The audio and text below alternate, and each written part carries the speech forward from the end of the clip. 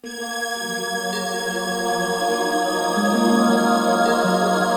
and welcome to The Lonely Triathlete. My name is Todd, and I am The Lonely Triathlete, coming to you live from Vancouver, British Columbia, Canada, on this Sunday, February the 4th.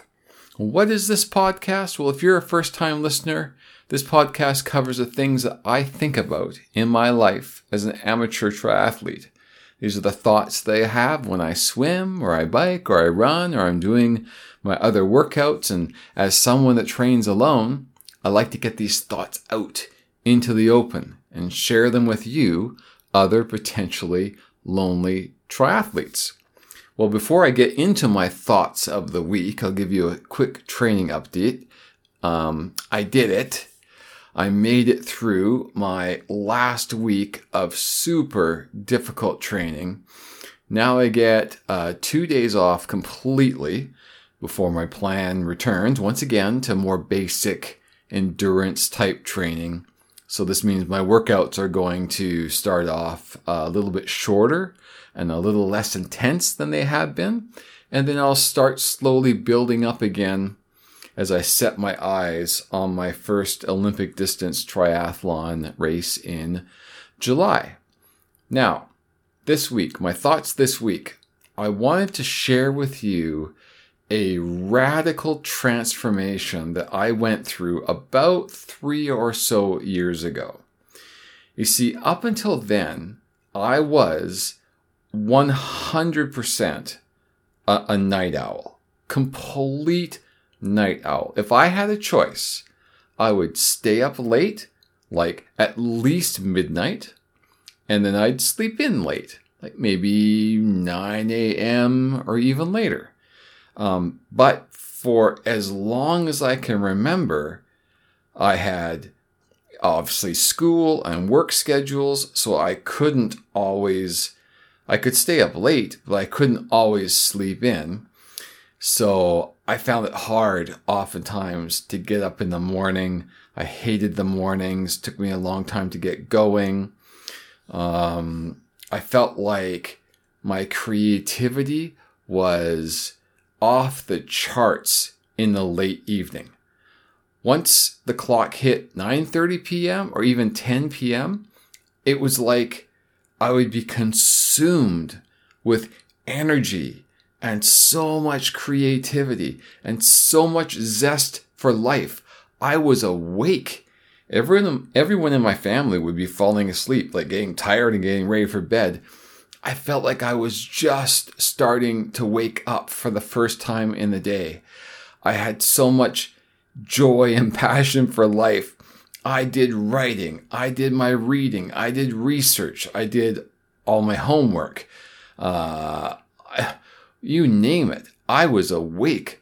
Didn't really spend too much time watching TV. It was more creative stuff that I was doing, but I got more done between 9 p.m. and midnight than I would get done between 8 a.m. and 9 p.m. It was really astounding how clear it was that I was 100% wired to be an evening person, and there was no way that I could ever change, even if I wanted to. Or so I thought. So a few years ago, as my spouses and my world travels took us to different time zones and locales, something strange and almost magical happened.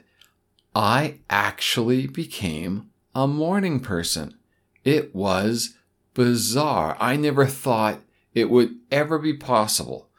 But sure enough, it started happening when we were spending some extended time in Costa Rica.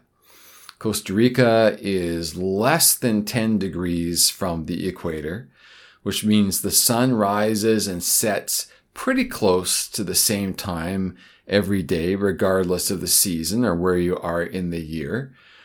And like clockwork, every morning the sky would start to brighten around 5:30 in the morning, and by 6 a.m. or so, the sun would rise. And in the evening, the sun would go down again around 6 p.m., maybe even earlier, 5:30. give or take. And what happened was my body was becoming used to getting up early because of the bright sunrise and going to bed early or earlier than normal because the evenings had been so dark for so long. It was like my internal clock, my internal circadian rhythm had just readjusted to this very consistent light-dark cycle. And I mean readjusted hard. I can only really explain it one way or in this way. It was like the consistency of this light, dark, and the same amount of daylight in the day. It was like my body and my mind just got synchronized to this pattern. And it started to feel really, really natural. Now, obviously, there are other factors that cemented this pattern into my being. One of them is because it can get pretty hot in Costa Rica. So I had to get my workouts done before 9 a.m. The earlier, the better. So there was a lot of motivation to get out of bed earlier, even if I didn't want to. But so that motivation was built into my day. I was also living in this incredible tropical paradise. So there was another built-in desire to get up early just to make sure that I didn't miss out on all that the daylight could bring, all that the day would bring me. Then again, there were monkeys that would start howling at 5 a.m. So there were lots of other reasons to get up early. But the brightness of the sun and that consistent brightness every morning at the same time was a huge factor. And then after the sun went down, I'd already spent much of the day in the heat, and I was usually quite active in and around water, swimming, surfing, chasing stingrays. So by the time 9 p.m. started rolling around, my body, my mind just said, okay, it's really been dark long enough and you're tired. It's time to get ready for bed. So that was it. That was the new rhythm. Up at 6 or 6:30, into bed by 9 or 9:30. Up at 6 or 6:30, into bed 9 or 9:30. And it just got locked into my being. And in fact, my spouse and I just enjoyed this feeling so much of waking up early in the morning and going to bed earlier than normal. We decided that when we came back to Canada, we were going to try and maintain this habit. Now, largely been successful, but there was one and is one main thing that really worked against us. And that is that being so far from the equator up in Canada, it meant that in the evenings, in the summer, the sun might not set until almost 10 p.m. And the higher, further north you go, the later and later the sun sets. And it was difficult to convince yourself to go to bed when it was still bright outside. And in the winter, conversely, the sun might not even start to brighten the sky until after 8 in the morning. So if you're getting up at 6 or 6:30, you're getting up in pitch blackness.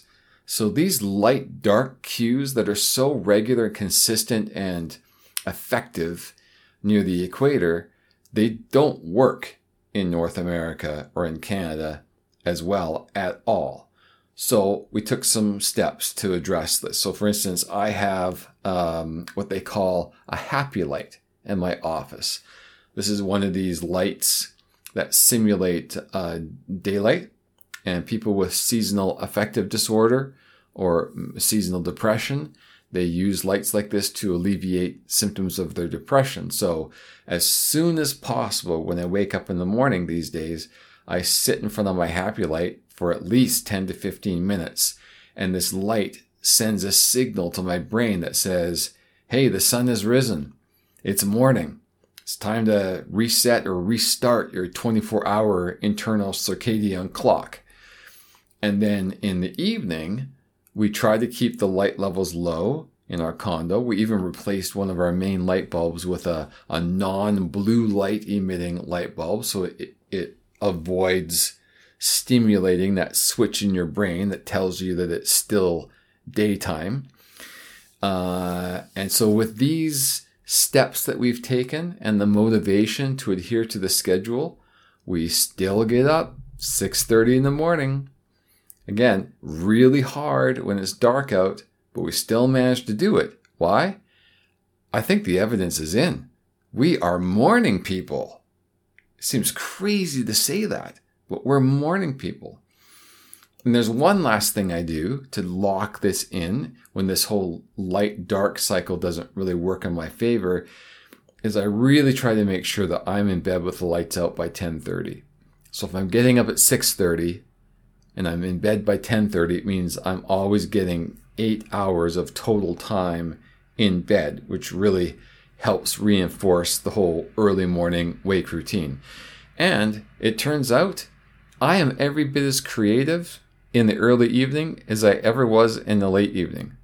But believe me, we are so surprised by this development, and I thank Costa Rica. I thank the near equatorial sun rising and setting cycles for baking this into my being. I never, ever would have thought that I could become a morning person and actually enjoy it.